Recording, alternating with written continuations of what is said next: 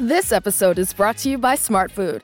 What makes Smart Food so smart? It's Air Pop Popcorn. Tossed in white cheddar cheese, only 70 calories per cup. A notorious black bag of popcorn deliciousness. You are what you eat. Welcome to the Smart Club. Shop now at snacks.com. On a beautiful run through the park on a pleasant day, you can easily get lost. No! She didn't kill him. Huh?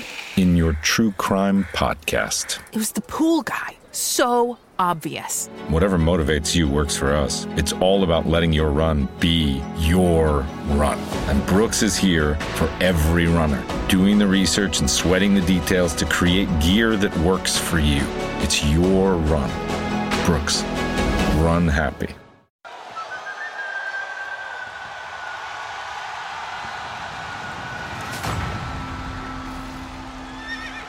What is it that makes a cowboy?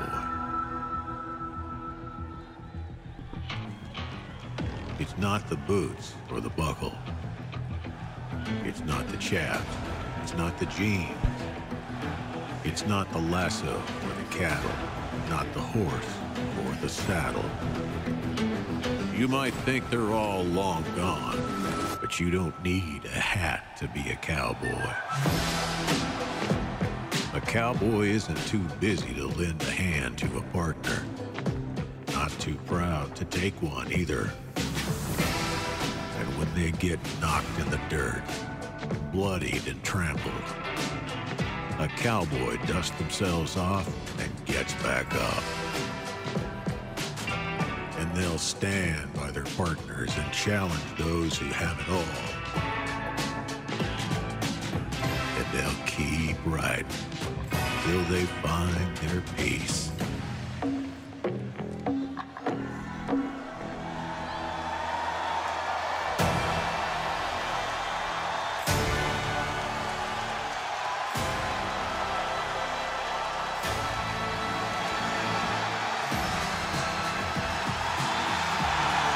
Your opening contest is a 10-man tag team elimination match.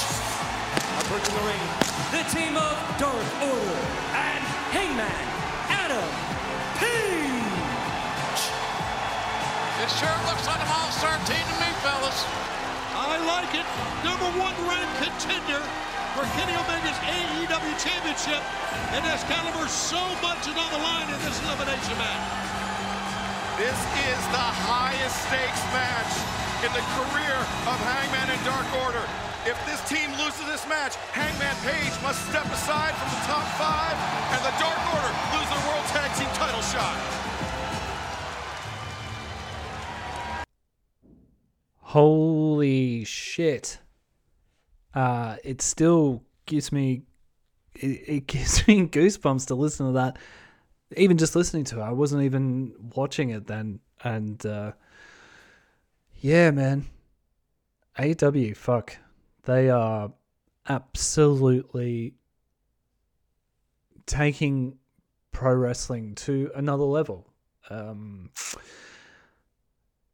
That, I don't know if I'm in a weird space at the moment, but I actually got quite emotional watching that Dark Order Hangman promo. There is the Elite's entrance after that was almost as funny as that as the Dark Order entrance was stirring, but I don't know, it just didn't feel right to leave it in the podcast. And also, like, you know, it's a podcast. If you guys wanted to watch Dynamite, you could watch Dynamite, but I just wanted to I wanted to start off talking about that because just the storyline has been so good, written so well, and going into the opening segment match between the Hangman Page and the Dark Order and the Elite, Kenny Omega, the Bucks, Good Brothers. It went for about 35 minutes, and I only noticed that because I had to go away for Dynamite and come back, and Fight doesn't let you resume watching sometimes. Anyway, I was watching it live, sorry, and then I came back and had to watch from the start. Anyway, and I did not notice, and not to make it about WWE, but I last week I was talking about watching a John Cena intro of Raw, and as entertaining as the man is, and he is, I was starting to look, because it just felt like a long time, because it's a man just standing there talking, just getting cheap pops from the crowd. I mean, it's hilarious that Stephanie used to fucking use that as a tool to piss Daniel Bryan fans off back in the day. You're just getting a cheap pop, or Mick Foley as well. She used to, but it's a business tactic of WWE's. Anyway, that this week's Dynamite is my favorite Dynamite of all time. I loved everything about it. I'll talk about it in a sec, but if you haven't watched this week's Dynamite, stop listening to the podcast and go and watch it. Find an hour and a half or 2 hours and sit down, get yourself some snacks, crack open a beer, whatever it is that helps you relax. Get an edible, you know what I mean? Anything except injecting heroin into your eyeball, basically, I'm cool with. And watch this Dynamite, man. You don't need drugs to watch it, by the way. I just wanted to point that out. But oh man, just amazing. And the quality of this episode and how invested I was, like, I almost cried watching Hangman Page and the Dark Order walk down the ramp. And it wasn't the storyline hasn't antagonized me as a audience member. Like, I have moments with WWE where I can point to, Punk beating Cena in Chicago, or the Yes Movement taking over the ring on Raw. I can't remember what town it was in, but I can point to moments. Bryan winning the 2 belts at WrestleMania. I can point to moments and be like, that was a moment where I was emotionally invested and it paid off. But there was always an element, especially with those 2 guys, or Foley earlier on, where, the way that those wrestlers were booked, you couldn't help but feel that there was an antagonistic element to the booking. Now, I know a lot of people will be like, oh, come on, man, seriously, is this wrestling? But, like, as everyone knows, the promos are written in WWE, and they're written by only a few people, and their attitude towards Daniel Bryan or CM Punk, so it's not just, but, like, Zack Ryder was another one of these wrestlers. There's been dozens and dozens and dozens of them. Like Oscar is another one, where the heel, usually the more favored WWE wrestler, and when I say favored by WWE, I mean Vince, Hunter, Bruce, all those guys. So it's usually a guy like Randy or Hunter when he was still wrestling, who would come out and be like, you're a nerd. It was literally talking to the marks, in inverted commas, through the wrestler, and you just, like, it felt like the company was saying to you, you're a fucking idiot for liking CM Punk. You're a fucking idiot for liking Daniel Bryan. Like, we're going to book them because we know that these guys are popular with you plebs, but we don't want to. Like, if it was up to us, we would just have like 15 Randy Ortons. We'd have them wrestle. Randy Orton is great, but I'm just saying, like, he is the perfect example of a WWE wrestler. I mean, he's like, 6'5", he's chiseled out of stone, he's fucked up more times than you can count, but continuously gets a free pass because look at him, Anyway, the reason why I'm bringing that up is that it was so nice to have this emotional investment in a character in Hangman Page with AEW, where it wasn't antagonistic. It didn't feel like the people booking the show were, sticking their forefinger into your forehead and going, there you go, you little fuck. Yeah, man, that I don't know. Either I need to actively go and find a girlfriend and stop caring about wrestling so much, or AEW are doing an amazing job of telling stories. I mean, the reason why I'm trying to become a writer and have worked in the arts in the past and why I love music so much, and especially musicians who are great at telling story. You know, like I know it's a very cliche thing. Like I'm a storyteller, but I love stories, and AEW care about the stories that they tell. WWE do at times, and when they do, it can still be great. Like Roman Reigns is a perfect example of that. But also, Paul Heyman and Roman Reigns basically came in and went, we're going to take all of our stuff, we're booking it, you know?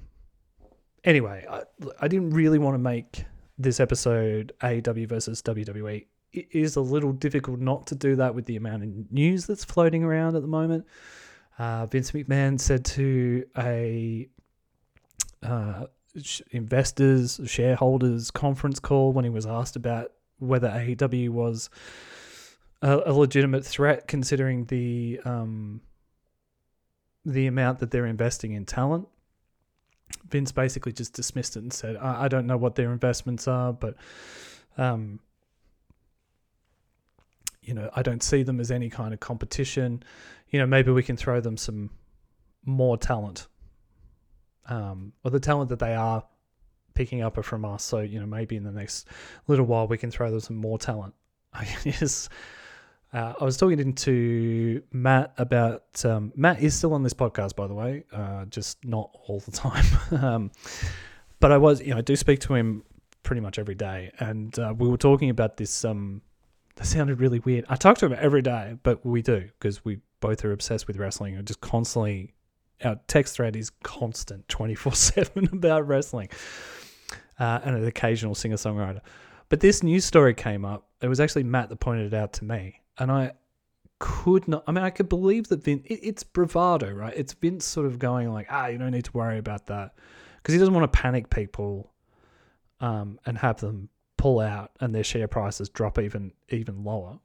But me personally, if I knew anything about the product, and I assume the majority of people who've invested in WWE don't, you know, like it can't be a whole bunch of dudes in like, you know, Good Brothers t-shirts sitting around going, what's going on with my shares? I mean, it may be, who knows? But I just, that kind of like schoolboy dismissive answer to a legitimate question about business strategy, I'd be pulling my money out of WWE so fast it's not funny. Like I just could, yeah.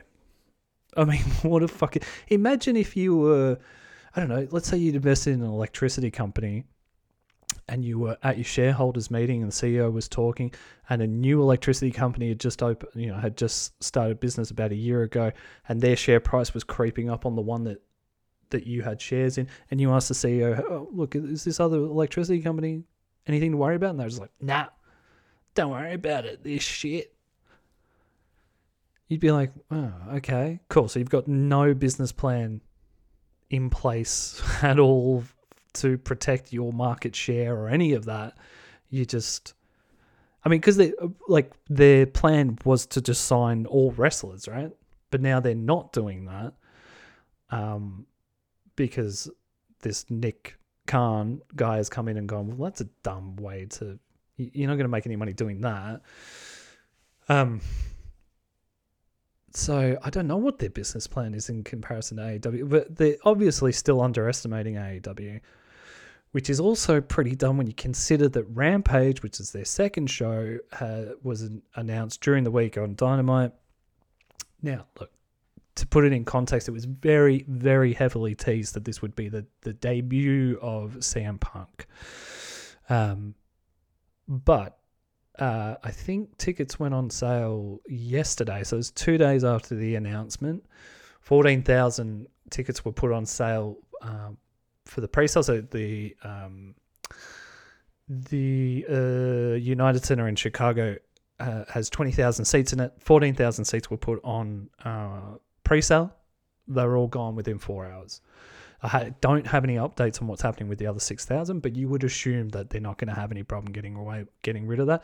Also, the New York Grand Slam show, I think they're at 18,000 tickets now, and there's another 1,500 seats left. So AEW was starting to sell out 20,000 seat arenas. Now, look, both of those shows are rumored to have CM Punk debuting at one and Bryan Danielson debuting at the other one. So they are events and they will book them accordingly, but the majority of Raw and SmackDown shows are at 5,000-6,000 seat arenas. So AEW, like I was saying last week, AEW is already on the verge of competing with WWE after 2 years of existing. The other thing as well is that their capital is bigger. The Khans are worth about $10 billion. Vince is worth about $1 billion. So I wouldn't be dismissing, like in that, Vince's response was a lot longer than that, but he brought up Ted Turner and WCW and Eric Bischoff, and it's just an old man living in the past and not paying any attention. And because he has consistently won, like he beat WCW. If you want to talk about it in simplistic terms, he beats WCW, he beat TNA, and he sees AEW as, the same. It's like, it's just the third. Everyone always comes for WWE, but they never win. So it's probably easy for him to be complacent. But I would also point out that, there was a period of maybe only a couple of years, but WCW were thrashing WWE. And that was a company that was not being well run. AEW appears to be really well run. So anyway, I'll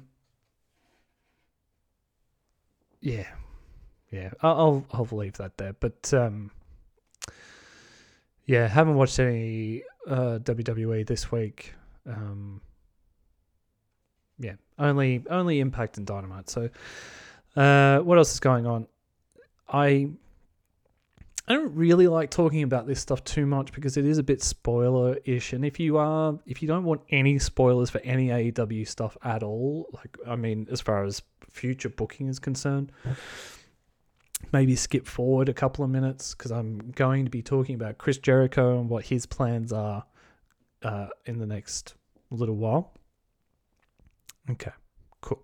Now that they're gone, shout out to Paul Tanner, who was a co-host of 15 Minutes of Doom with me and all the other boys when we used to do it. He messaged me during the week and let me know that Judas, Fozzy, they'll be playing Judas, going to be playing in Australia in February. So you assume that's part of a world tour, which would suggest that this the Trials of Jericho will end with MJF being put over by Jericho and Jericho going away for a bit, which I kind of got that vibe from the booking anyway. I was initially sort of thinking that it might be a farewell to the world tour doing these matches, what a way to go out. And it could still be, who knows. But Jericho will be taking a break after the inevitable match with MJF after the Trials of Jericho. The IIconics have registered the Inspiration with 2 eyes as a trademark. And their non-compete clauses with WWE were up 2 weeks ago. So they've got their own podcast called Off Chops, and they announced that they will only work as a tag team from now on, which of course, talk about dumb booking decisions. Why you split those guys up, I don't get it. It's not, they had been around for a little while, but, it's like splitting up I don't know. I suppose I was going to say it's like splitting up Edge and Christian, but then, Edge did become a pretty big star, and Christian was a mid-card champ for a long period of time, even though he probably should have been in the top of card as well. Anyway, I can't see the IIconics landing anywhere but AEW. Maybe an Impact / New Japan contract. I know they're very close with Tennille Dashwood, who's at Impact as well. So, and she seems to have a lot of freedom to do because she does a lot of travel blogging and vlogging and stuff. So maybe they might not have signed anywhere. They might be happy just doing their podcasts and relaxing and not wrestling. But it seems like their intention is to get back in the ring. It's just a matter of when. But yeah, still not as much female wrestling on the show as I would like in AEW, but there is so much going on. I can see how it would be hard to find the time, but I think it's one of those things where you just have to. You just have to make the time, you know. I know that they always have one women's, they always try and have one women's match every week, and that's great. But when they're starting, I mean, with the roster that they have, there should be more, you know. People want to see Britt Baker, and I know, like, you know, you always get at least a promo out of it, but get her out there. You know, it only has to be a 5-minute match. It doesn't have to be, you know, it doesn't have to, not every match has to be a 30-minute Iron Man match. That's all I'm saying, TK. That's all I'm saying, buddy. Yeah, but that's pretty much everything that I wanted to rant about. Impact this week, I watched Jay White's teaming up with Chris Bay, which I like. Jay White, man, Switchblade, he could be fucking anything. He could be absolutely anything. I think I stupidly said on the podcast with Matt at some point that it's a bit hard for me to deal with a heel with a Kiwi accent, because I just think they're such nice people. It's hard for me to... Anyway, so I'm just laughing at my own stupid commentary. He's great, man. I really hope he appears at in AEW at some point. That's what I did. I watched the New Japan pay-per-view during the week, which I've completely lost the name of. Guys, help me out. Somebody this week. I'm just going to look it up. I keep going to call it Grand Slam, but it's not Grand Slam because that's the AEW pay-per-view.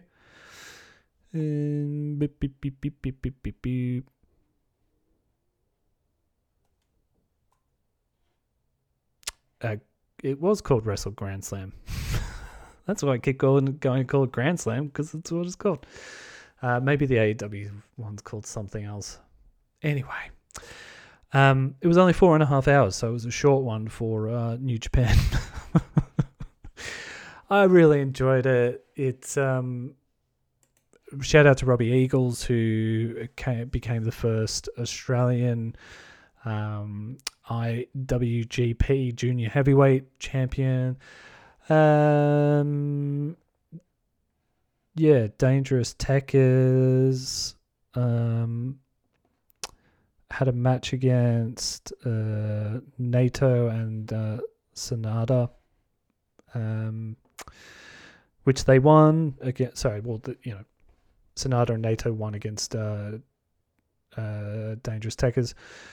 And then there was a Carter versus Jeff Cobb match, which was pretty great.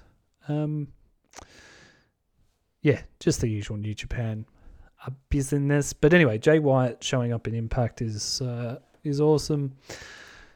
What else we got? What else happened? There's a number one contenders battle royal announced for 2 weeks on Impact, which is cool. It also looks like Aiden English will show up doing his Drama King gimmick. There's been a few little teaser vignettes. I think that's cool. I think that's a good signing for Impact. He could do some interesting stuff.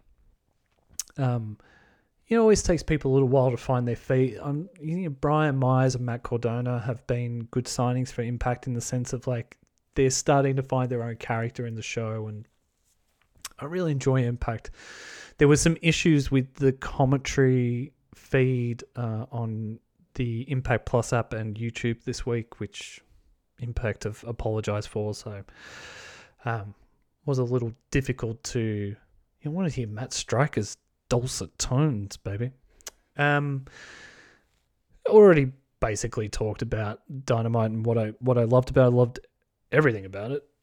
Darby Allin calling out CM Punk. I fucking exploded. The Elite Dark Order Hangman match was phenomenal. That booking of Hangman having to go out of the top 5 and then bursting his way back through it again to get to Kenny is going to be pretty awesome. I think I'm seeing some reports that that's been changed on the fly because of Bryan and Punk, but I mean, Daniel Bryan wants to wrestle Kenny Omega. We know that. CM Punk is going head to head with Darby Allin, so I don't see Punk challenging for the title straight away. I think that's great. I'd kind of like to see the same thing with Bryan as well. I don't really want Bryan Danielson to come straight into the title picture. I think for two reasons. AEW have always made people, when they have come in, work for it. I think Mox kind of went straight into the title picture, but he didn't win the title straight away. And this Hangman Page Kenny Omega match has been coming for so long. Everyone assumed that the payoff would be at All Out, which is still a little while away. We're still looking at about a month away. But if the storyline, it'll be interesting to see what they do. Also means the Dark Order lose their number one contendership for tag team titles, so maybe they push that, they continue that storyline off to the side for a bit. Have Daniel Bryan go up against Kenny Omega and lose. Bryan puts Omega over. And then it makes it an even bigger deal when Hangman does inevitably beat Omega. Because that is happening. It's just a matter of when. And that would be even better storytelling if Bryan goes into the picture, puts Kenny over, because nothing's going to hurt Bryan Danielson. So I'm still in this transition phase where I'm saying Daniel Bryan and Bryan Danielson. And Punk doesn't have to go straight into the title picture. They're both so big. They don't need to be, People are coming to see them. It's one of those bullshit Bruce Pritchard things of he doesn't need a belt. He probably doesn't need a belt straight away. But if Bryan puts over Kenny Omega when Hangman does win it, makes it an even bigger deal. And the death match, man. Holy shit. I mean, Jericho and Nick Gage were not fucking around here. And I feel like I've been relatively positive on this episode. So I don't want to be too much of a dickhead, but Matt and I joke about my reaction to this all the time, but it did really piss me off when Jericho took the bump off the cage at Blood and Guts, and then the bullshit reactions on social media towards that was just disgusting. It really was. Oh shit, that looked like shit, blah blah blah blah blah blah blah. So then this week, when they do the complete opposite, and look, as far as death matches go, man, it wasn't that bad. I mean, for Dynamite, it was intense and amazing, and those guys, I loved it, and I loved that the guys put their bodies on the line the way that they did. But then you got people bitching about that. Oh, it's a bit gory, isn't it? Fuck, you just cannot win. You cannot win, whatever you do. I mean, to be fair, I think the vast majority of people enjoyed the death match. JR, man, seriously, if you ever listen to this podcast, I want you to personally listen to this because I'm speaking to you. Stop being selfish and quit. You don't need the money, or if you do need the money, find another way of getting it, because it was so obvious that he did not want to commentate this death match. He doesn't think it's wrestling, blah, blah. And it's the same complaint that I've had about JR for the whole time that he's been involved with AEW. If it's something that he doesn't like or he thinks is not worth his time, he just doesn't put it over. Even though his job is to put stuff over. That's his only job. I don't have the same reverence for JR as most people do. And this Dynamite thing, the experiment with JR, needs to end. It just does. You can hear in that promo that I played at the beginning of the podcast, you can hear him on air apologizing for some fuck up that he's already made. And the show's been going 2 minutes at that stage. He's making mistakes all over the place. He doesn't care half the time. If John Moxley's involved or Hangman Page is involved, then he's on form. But, if anyone's out there that he thinks is a bit shit or it's a death match, then, he's going, this is fun, isn't it? People want to watch this. This is fun. Yeah, it is, JR. People do want to watch it. It's very, very popular. So if you don't like it, you could always go away. Anyway, I love the deathmatch, and having Juventud Guerrero come back and wrestle Jericho is just beautiful. I mean, I think TK is around my age or somewhere in between me and Matt's age, and so he, obviously grew up watching WCW the same as us and loved that era and wants to see Jericho versus the Juice, man. And it's going to be great. It's going to be great. There will be people who will shit on it no matter what, and I need to stop paying attention to that. But I'm loving this Charles Jericho thing. It's going to make Jericho look so great when he gets to MJF, and it's going to make MJF look amazing when he ends Jericho's career or makes him leave the company or whatever the stipulation or story is once they do get their hands on each other. But almost everything with Dynamite at the moment is just purring along. The stories are so good. I mean, even Cody and Aleister Black building up to their match next week, which I did say last week was this week, and I apologize for that. I was wrong. It's this week, if that makes sense. Back at Daly's place. I can't wait for that match. My only complaints are get rid of JR and stop booking QT Marshall. That's the only two things. I mean, surely once they get like Punk and Bryan on the show, they just run out of room for jobbers like QT Marshall, right? Like, it's just like, hopefully someone like CM Punk is ballsy enough to just go up to Cody and be like, what's this shit, man? Stop booking this guy. Like, it's embarrassing.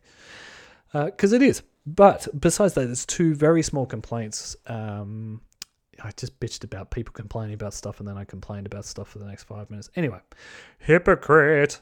Anyway, I'm going to leave you guys there. I'm enjoying doing these sort of ranty solo bolo episodes, so I think I'll try and keep doing them, and when Matt's available we'll do a two-hander, but sounded like more of an innuendo than I hoped. Anyway, my friends, until next week, may your wrestling be good wrestling, and good night.